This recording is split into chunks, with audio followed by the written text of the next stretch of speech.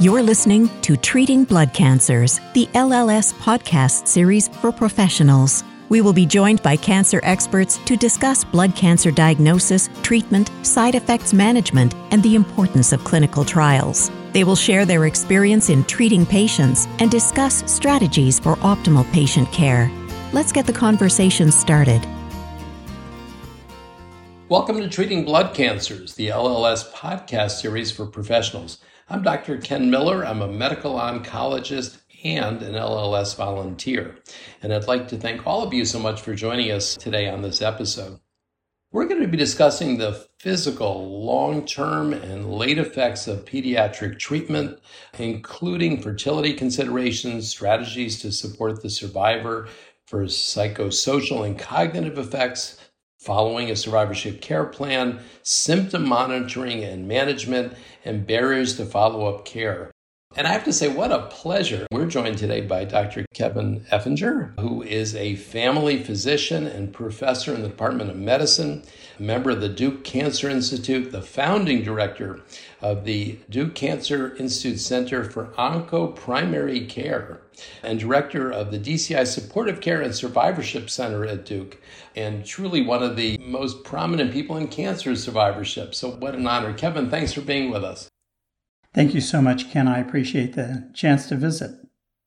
So it's a little hard to know where to start, but you know what? I'd be sort of interested in looking at your perspective on the survivorship field. Where did it arise out of? When did it arise? And then in terms of pediatric survivorship, so sort of the historical view would be great. Most definitely. I think many people, when they think of survivorship, they go back to the Institute of Medicine report that was released at the end of 2005, early 2006, focused on survivors of adult cancer. And they often think of that as the time frame when survivorship really hit the map. But in fact, in pediatrics, the first survivorship programs were started almost 40 years ago in the mid-1980s, late 1980s. I was at UT Southwestern in the early 1990s, and we started our program for adult survivors of pediatric cancer in 1994. So we've been going at this for some time. So I guess in a sense it reflects the fact that thankfully in probably the late 60s, we started curing more people, and probably at the same time starting to see some of the late and long-term effects. That sound about right? Most definitely. I often use one of my model examples, a patient I took care of when I was at Sloan Kettering, who was diagnosed in 1960 at the age of 6 with a Wilms tumor. And her pathology report was by Dr. Sidney Farber, known to many of us. Her treating chemotherapist, as they were called at that time, was Audrey Evans, a very notable figure in the advancement of chemotherapy. She was treated with dactinomycin, and then Dr. Dan DeAngio, one of the pioneers of radiation oncology, treated her with radiation to the whole lung, to the full abdomen, and then to the pelvis.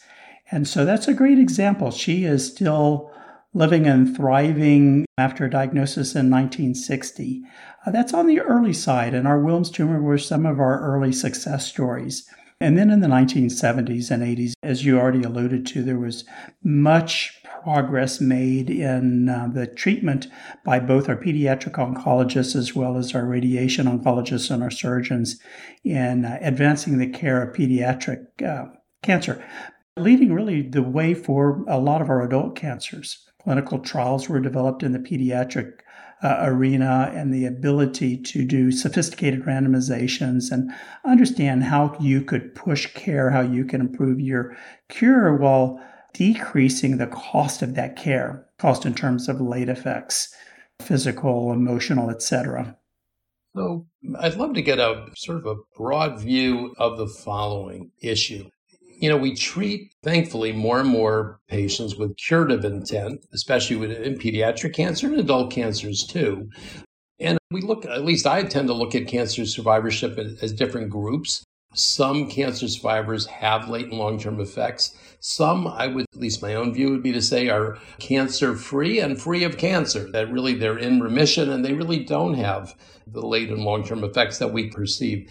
Can you share with us in pediatrics and then also in adults Do you have a sense of the breakdown of that? How many children who got treated for these very serious cancers are now cancer-free and free of cancer? They're really living pretty normal lives. It's a great question. We actually presented data last week, earlier this week, at the American Society of Clinical Oncology, where we've categorized the risk of pediatric cancer survivors into a high risk, intermediate risk, and low risk for late effects, which would include heart disease, lung disease, infertility, second or third cancers, things of that nature. And it's based upon their treatment exposures. What do they have? Do they have any certain types of chemotherapy, including an anthracycline or an alkylator? Do they have radiation? If so, what fields were included in the doses on that? And that really drives the likelihood of developing a late effect. I often tell my patients that they can think of themselves as almost a stack of papers together. The base is their genetics, what they inherited from their mother and father, and predicting their longevity and problems that they might encounter. And then we put on top of that the cancer and the cancer therapy and the treatment exposures and how that interacts. And then the next layer of that is our lifestyle behaviors. How active am I? What's my diet like? Do I smoke? Do I do other things that might be risky behaviors? And then the last layer of that is what comorbidities do I develop as I age? Do I develop high blood pressure or cholesterol problems that I might have already developed anyway, apart from the cancer therapy? But how those four things, how those 4 pages, if you will, all interact. And that's really what gives us a sense of our risk stratification, and our care should be focused upon those risks. There certainly is an important population of patients that are at low risk that will not likely have any problems as they age. There are some patients that are high risk but never encounter a problem. The patient that I mentioned a moment ago, she was treated with radiation basically from the neck to the mid-thigh. Yep. A fair-skinned individual, and has never had a basal cell cancer, which is quite surprising. So for whatever reason, nor any other second cancers, which we might really see following the radiation. So we can stratify and predict people's risk and decide upon the monitoring that they might need from that. But even people that are at high risk can do quite well, and people that are at low risk sometimes have things that occur that we didn't expect. So I have not been able to find data in the adult world, but I'd be interested in the pediatric world. Again, do you have a sense, I'm going to exaggerate here, is it 70% of children treated, let's say, for childhood leukemia? And I realize that's different than solid tumors, but are the majority suffering? Are there major problems that they're facing, major morbidity and mortality later on? Or you get a sense the majority doing quite well? Again, what's the landscape? It's a great question. And I think the key term is suffering. A wise clinician in my training told me the difference between pain and suffering is when you hurt and you don't know why. And pain is when you hurt and you have a reason. And I think that that's part of the understanding of our survivors. I have some of my survivors that I have followed for years that have had 4 or 5 cancers, perhaps heart disease at a young age, and yet they're thriving. Mm-hmm. They're productive, they're very happy, they're doing well, despite many things. And I think it's a recognition of what the cost it took to get them the cure of the cancer and then how we follow or manage them. We also see in the adult world that our emotional stress is not necessarily related to our stage of disease. So a woman with ductal carcinoma in situ, which is essentially fully curable, may have emotional impact from that cancer diagnosis that is paralyzing, in contrast to a woman that might have metastatic disease diagnosed 15 years ago and is doing well. So we always recognize that each individual interprets their journey, interprets their cancer in a different way, and we need to be attentive to that. Yeah, absolutely. Give us a perspective, if you would, in terms of, again, when you're seeing a adult survivor of pediatric cancer, which I know is one of your interests and your expertise, what are some of the more common late and long-term effects that you're looking for and that you see? You know, it's interesting. When I see my patients, I'm thinking heart disease and second cancers, and they come in thinking my body's been changed. I look at my body differently, or they have questions about fertility or gonadal function. So always trying to focus in on their most important questions and making sure that I address those. The biggest factor that promoted cures for many of our cancers, including Hodgkin lymphoma or rare cancers like retinoblastoma, was radiation.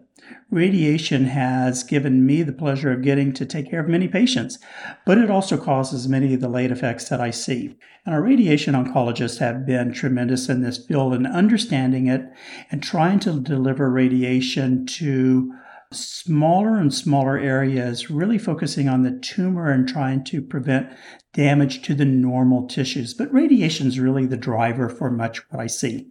And the late effects that I see are in the radiation field. Yeah. So if the kid is irradiated to the whole brain for a medulloblastoma, I see cognitive dysfunction or endocrinopathies on that. If instead it's to the chest area, a woman treated with radiation to the chest area for Hodgkin lymphoma or for some of her other cancers has a risk of breast cancer that's actually equivalent to or a little bit higher than that of a BRCA1 gene mutation carrier. Wow. So we start screening those women at a very young age. Or the heart might be included in that area. So we look at both coronary artery disease that can occur at a young age or having left ventricular dysfunction, things of that nature. If instead it's the abdomen or the pelvis that's included, I'm thinking colon cancer. I'm thinking the potential of other tumors in that site. I'm thinking of renal dysfunction. So it really depends upon the area that the body that is irradiated.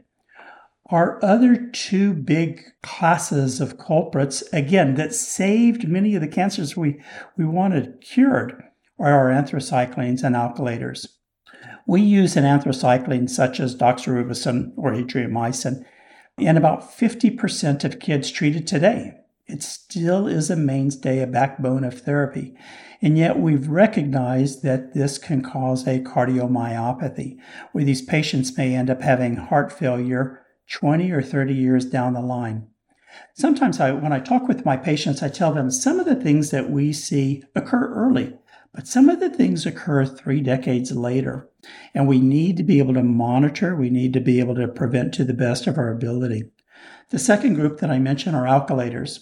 And alkylators are notorious for causing a gonadal dysfunction, either ovarian failure or premature menopause, or in men having infertility. And so again, whatever we can do, both in terms of fertility preservation, fertility restoration, or family building in our individuals that are infertile is important. So it's really driven by our treatment exposures. And the Children's Oncology Group, Late Effects Committee, led by Melissa Hudson and Wendy Landier, have had a set of guidelines that have been posted online since 2003. You can Google survivorshipguidelines.org and pull that up. And it's through the Children's Oncology Group website, and it's been updated on a periodic basis. And it really goes through all of the known late effects based upon treatment exposures and what the current recommendations are for surveillance or screening, who's at risk, and some other considerations, in addition to a wealth of patient education forms to kind of describe this to our patients in a more jargon-free manner, if you will. So along the line of guidelines, and you and I were talking a little bit before this discussion about the primary care provider, whether it be a family physician, a pediatrician, a internal medicine doctor who's seeing their, I'll call them regular patients or non-cancer survivors, and then has a group of cancer survivors treated for multiple different cancers and multiple different ages. What would you recommend in terms of how does that provider do the best job possible in taking care of that group of patients? That's probably the single most important issue that we face in pediatric cancer survivorship today, both nationally and internationally. This question comes up a good bit. And I mentioned a moment ago in our conversation prior to the recording that St. Jude has a meeting coming up next week led by Melissa Hudson and Wendy Landier to look at the dissemination of these guidelines. From a primary care provider's perspective, roughly a typical panel of a PCP might include 3 to 5 pediatric cancer survivors. One is in their 20s, one's in their 30s, one's in their 40s. One had leukemia, one had Hodgkin's, one had a brain tumor. One was treated in the 70s, one was treated in the 90s, one was treated in the 2000s, all different treatments. So you can imagine quite heterogeneous. And so seeing one doesn't help you with the second. And one of the things that we have struggled with is we have excellent programs in the US, Canada, parts of Europe, Asia, etc., for pediatric cancer survivors in their pediatric years. But identifying how they can get the best care when they're in their 20s, 30s, and 40s, when most late effects are actually occurring, is more difficult. If you only have 3 to 5 pediatric cancer survivors in your primary care panel, they're all different, it's difficult to pay attention through CME, reading an article. People aren't going to read an article on an N of 1. And so one of the things that I really emphasize is that we, in the field of pediatric survivorship, need to be the liaison. The Canadians have a wonderful set of terms for this: knowledge translation, knowledge transfer. I need to translate all of the jargon embedded information of their treatment exposure. It doesn't help to know that the patient had XRT. I needed to know what area was irradiated with what dose, and then translate that information to meaningful information for the PCP and transfer it, saying these are the 2 things that they need. A woman was treated for Hodgkin lymphoma when she was 15. She has a high risk of breast cancer when she's 25 or 30. We recommend an annual breast MRI and a mammogram. That's straightforward. Our PCPs tell us time and time again, tell me what you want me to know in the first 7 seconds of reading. In other words, don't send me a 17-page fax and bury the data there. Second thing is send it to me proximate to the visit if you can. So in our interventions, we actually try to do that. The third thing is don't just send it to me, send it to my clinical manager. They'll make sure that we address it, that we get it into the chart in the appropriate way. In the old-fashioned way, paper charts, and of course, more recently, our electronic health records on that. And so that's how we try to communicate. And unfortunately, sometimes it's old-fashioned faxes or within a system. Part of what we're trying to do at Duke is have an interface with our primary care providers across the entire continuum of cancer care. So that includes prevention, screening, managing comorbidities on therapy or expedited referrals, survivorship, or chronic cancer care or end of life. And you can imagine the vast majority of that interface is with our adult cancers.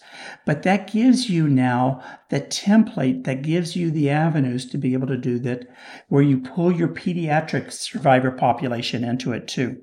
I communicate on a regular basis with our Duke primary care providers or primary care providers outside of the network saying, I'm following a Hodgkin lymphoma patient, or a patient had osteosarcoma, or perhaps a kid that had a retinoblastoma treated 35 years ago. And these are the 2 or 3 things that they're most at risk for, and this is the 2 or 3 tests that they need. The last thing that I'll add is educating the patients is a interesting topic. If it's an adult cancer, so let's say a woman diagnosed at the age of 40 for breast cancer, I can walk through her treatment with her, and then I can reiterate that with different visits. But imagine instead a 10-year-old that's diagnosed with an osteosarcoma. They go through their treatment, but the pediatric oncologist and the surgeon will go over some information with the patient and the family. But you can imagine how that communication happens. 10-year-old that then becomes a 15-year-old that becomes a 20-year-old, what they remember, what they recall, what they understand is different. My experience too is when they get into their 20s and 30s, the parent often doesn't want to visit that. They want to be at the visit. They want to know that everything's okay, but they don't often communicate what they understood to be the risks when they went through the conversations. And whether or not the 25-year-old that had their cancer 15 years ago understands it, or if they get married or have a significant other, what their partner understands about that. So one of the things I think is essential for us is to really think through that educational process, both during their pediatric years, directed both to the survivor and to the parent or parents, but also really building upon that as they go into their young adult years on there. We have studied time and time again through the Childhood Cancer Survivor Study what patients remember as they get into their 20s and 30s. And it's not a lot. They know that they had chemotherapy, but they may not remember that it was anthracycline. They know that they had radiation, and they know they had it to their head or to their chest, but they often don't know if they had it to their abdomen.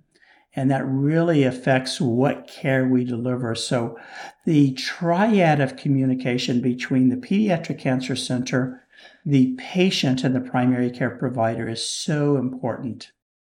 So I want to ask you I'd like you to do a report card, if you would, for care plans, survivorship care plans. And I'm not asking about yours in particular, which I'm sure is well done because this is your life's work.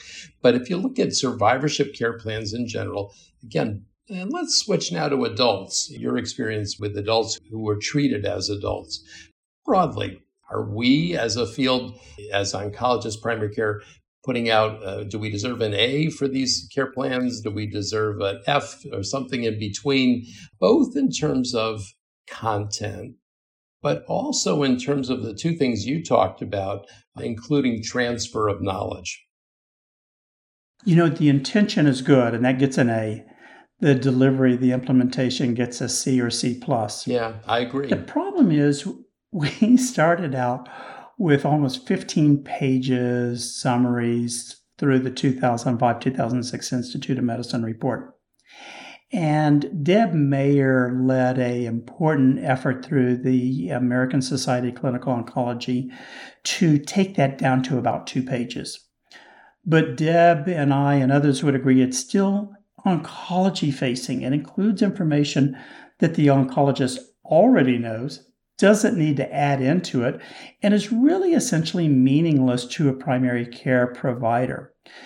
Melissa Hudson and I developed a 1-pager years ago for a study supported through the Livestrong that I have continued to use, even in patients that have had 3 primaries. And it's 1 page, and it's really the nuts and bolts. If we don't have screening based upon the cumulative dose of a specific agent, I don't put it in. So I don't need their dose of vincristine because I don't base my recommendations on that dose. But I do have their dose of their doxorubicin. I do have their dose of radiation, or at least the field of radiation that's included. And I have the basic things that we pay attention to. And then our key screening recommendations on there, along with contact information. And we sit down and talk with our patients each visit about going through that and then what needs to be done, answering questions, and then continuing with the screening with that. I think where we have failed in that implementation project is, back to your observation, is some patients really have low risk. And we have to avoid over-medicalizing them. They're not going to have problems. They need to know that if they do have something, they reach out to us and let us know. And I always tell my patients, sometimes it may be related to your cancer therapy. Sometimes it may not. It's our job to sort through that, but don't hesitate to ask that question. And so if we set up our programs where we see all survivors, one size fits all, we get overwhelmed and we don't devote the resources we need to see of our high-risk patients that we've lost follow-up to. Yes. And that we really need to be able to either bring back or to communicate what they need. And so I think that's part of that implementation process of the survivorship care plan. It is simply a talking point, if you will. A method in which we can communicate with patients about risk without overwhelming them and making sure that they understand and know what our game plan is and what their game plan is.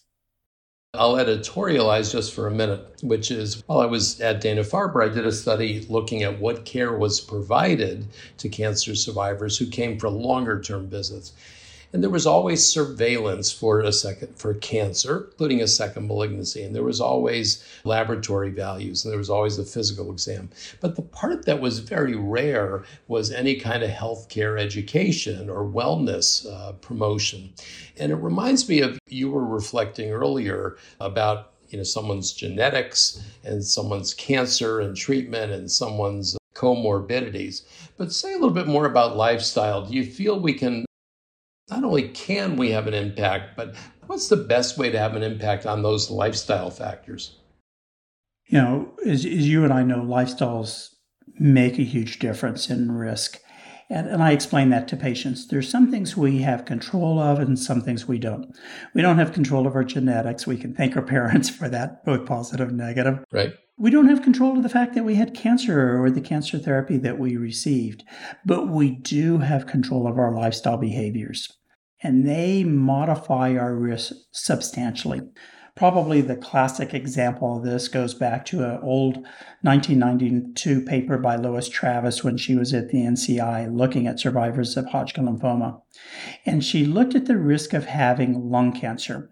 And if you had your radiation to your chest, you had an alkylating agent, and you smoked, your risk of lung cancer was synergistic to having any one of those three by themselves. We've shown the same thing with comorbidities in a paper that Greg Armstrong published in JCO from the Childhood Cancer Survivor Study, where we showed that hypertension is a driver of heart failure in an individual that had anthracyclines. There's a synergy there.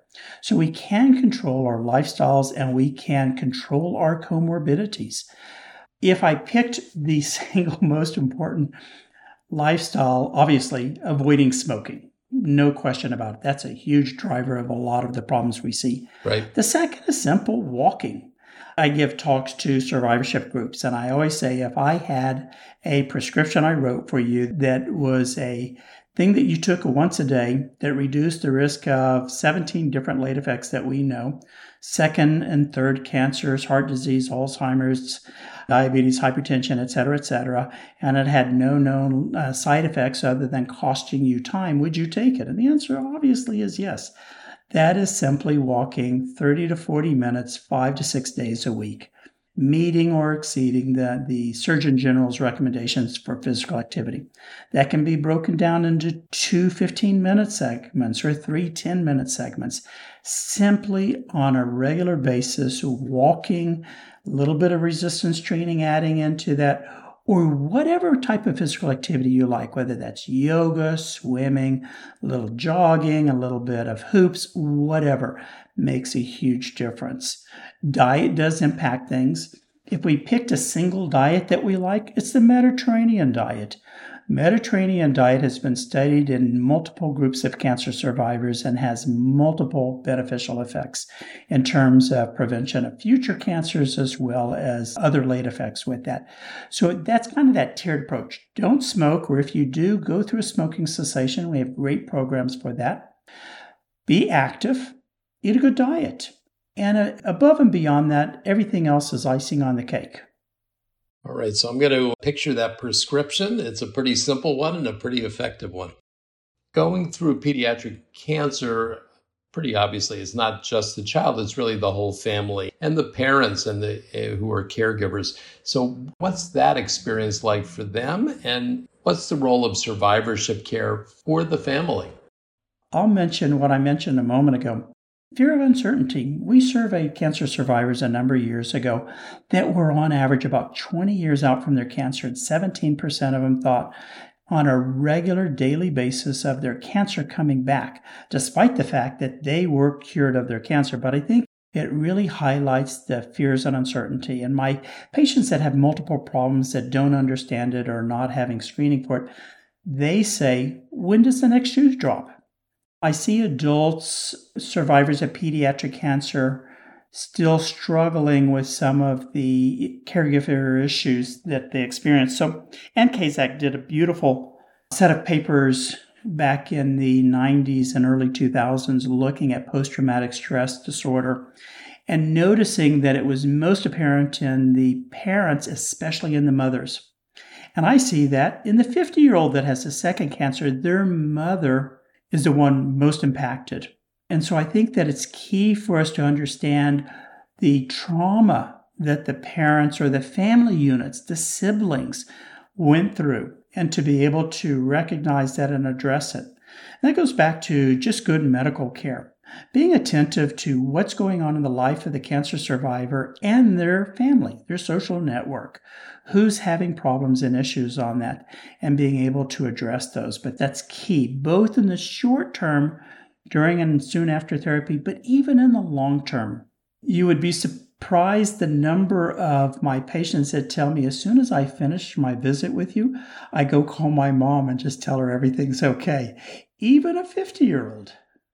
We've talked some about late and long-term effects, the physical ones, but share with us some of your experience in terms of the emotional and psychosocial fallout, the late and long-term effects in those aspects as well. We see the whole gamut. I often describe the way our wiring is in a bell-shaped curve distribution. There are some people that are very vigilant and others that are not at all. Some that are very risk-taking and others that are very risk-averse. And how cancer impacts our personality traits really informs the psychosocial problems that we may encounter.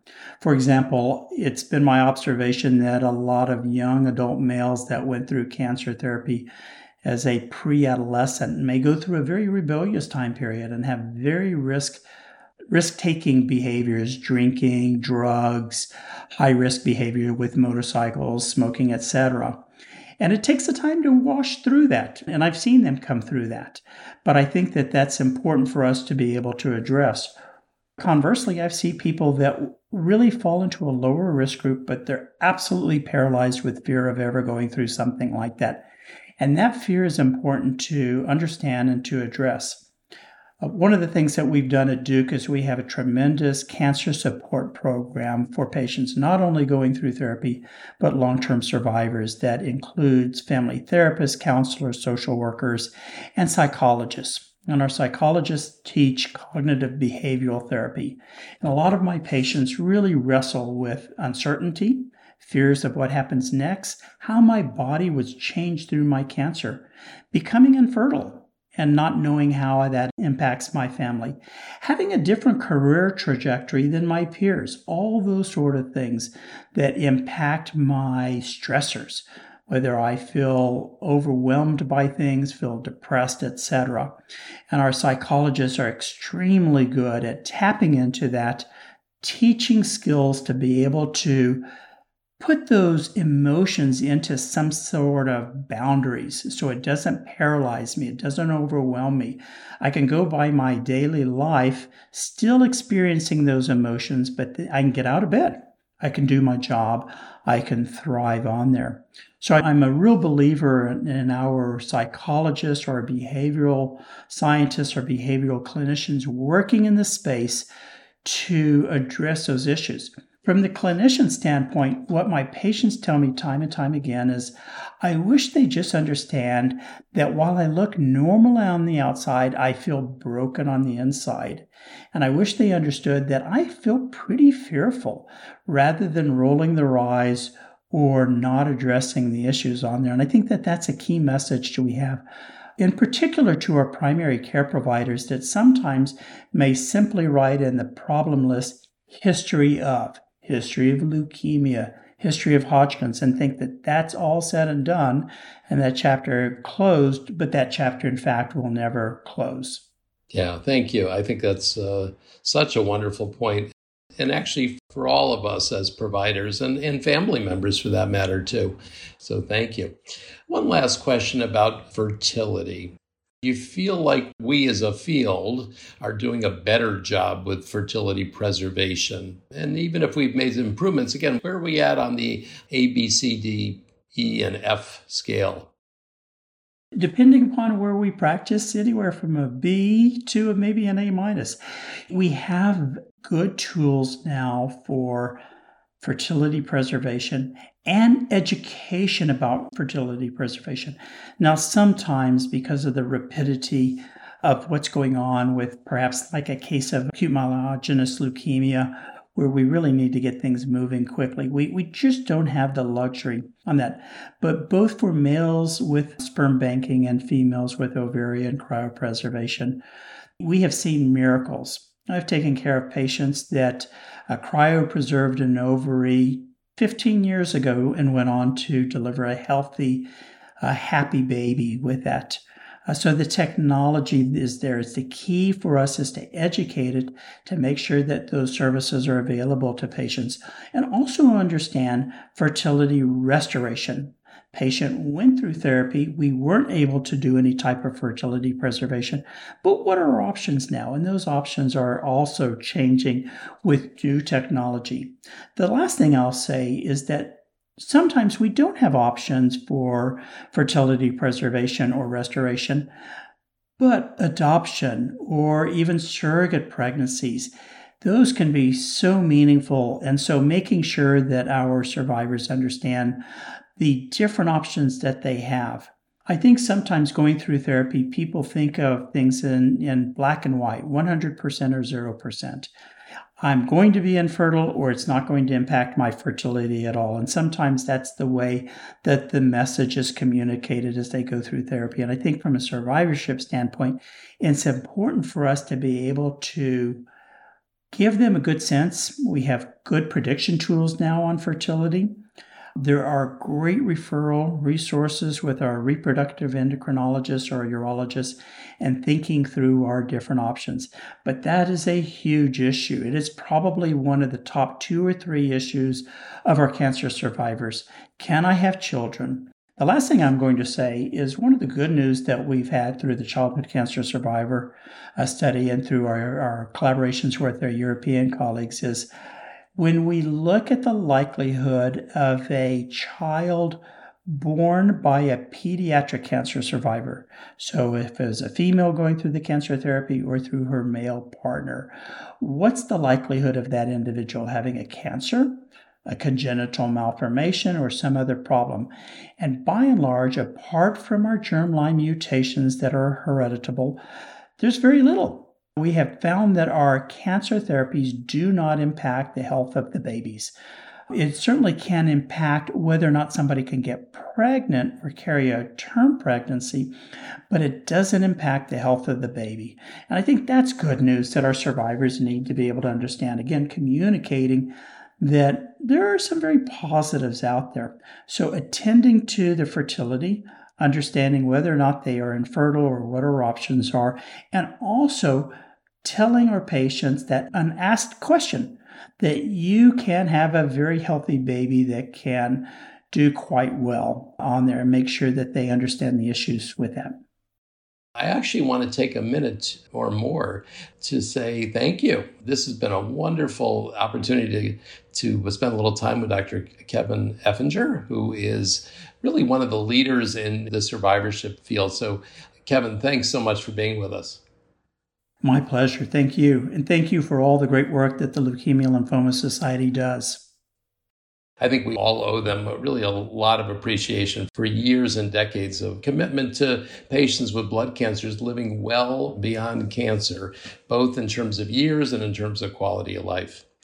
For our listeners, for a listing of all of our healthcare professional continuing education activities, podcasts, and healthcare professional resources, please visit lls.org/CE.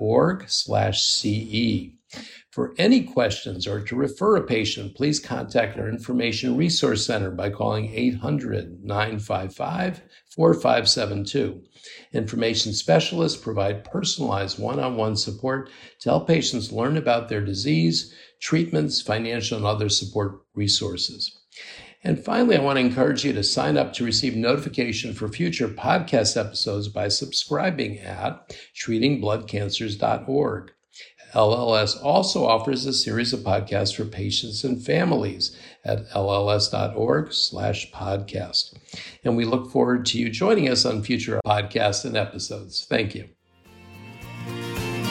Thanks for listening to Treating Blood Cancers, the LLS podcast series for professionals. We can be found on iTunes and other podcatchers. You can subscribe at www.treatingbloodcancers.org and provide your suggestions for future topics. Visit our archives section on our website for other great podcasts. Be sure to rate and review us on iTunes. Keep up with LLS by following us on Twitter at LLSUSA and on Facebook at the Leukemia and Lymphoma Society, and access our professional continuing education activities by visiting lls.org/CE. Let's keep the conversation going. Until next time.